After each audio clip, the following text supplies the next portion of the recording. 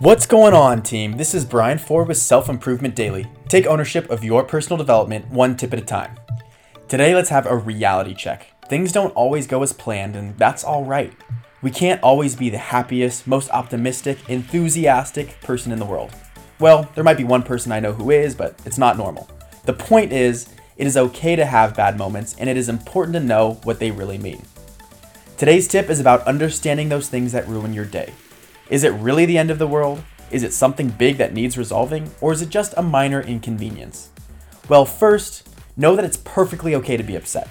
It's a normal and natural response, and it shouldn't be repressed because that only sets yourself up for more troubles in the future.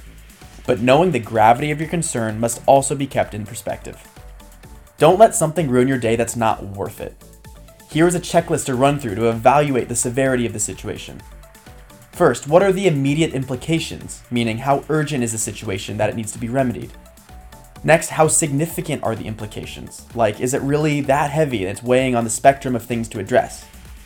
Are the next action steps within your control? And then last, what mentality do you choose to take in response? Sure, something could be the bane of your existence for 30 minutes, but don't let it ruin your day if it isn't worthy. Take control of your problems, treat them accordingly, and give everything the attention that it deserves. Thanks for listening, and tune in next time to Self Improvement Daily.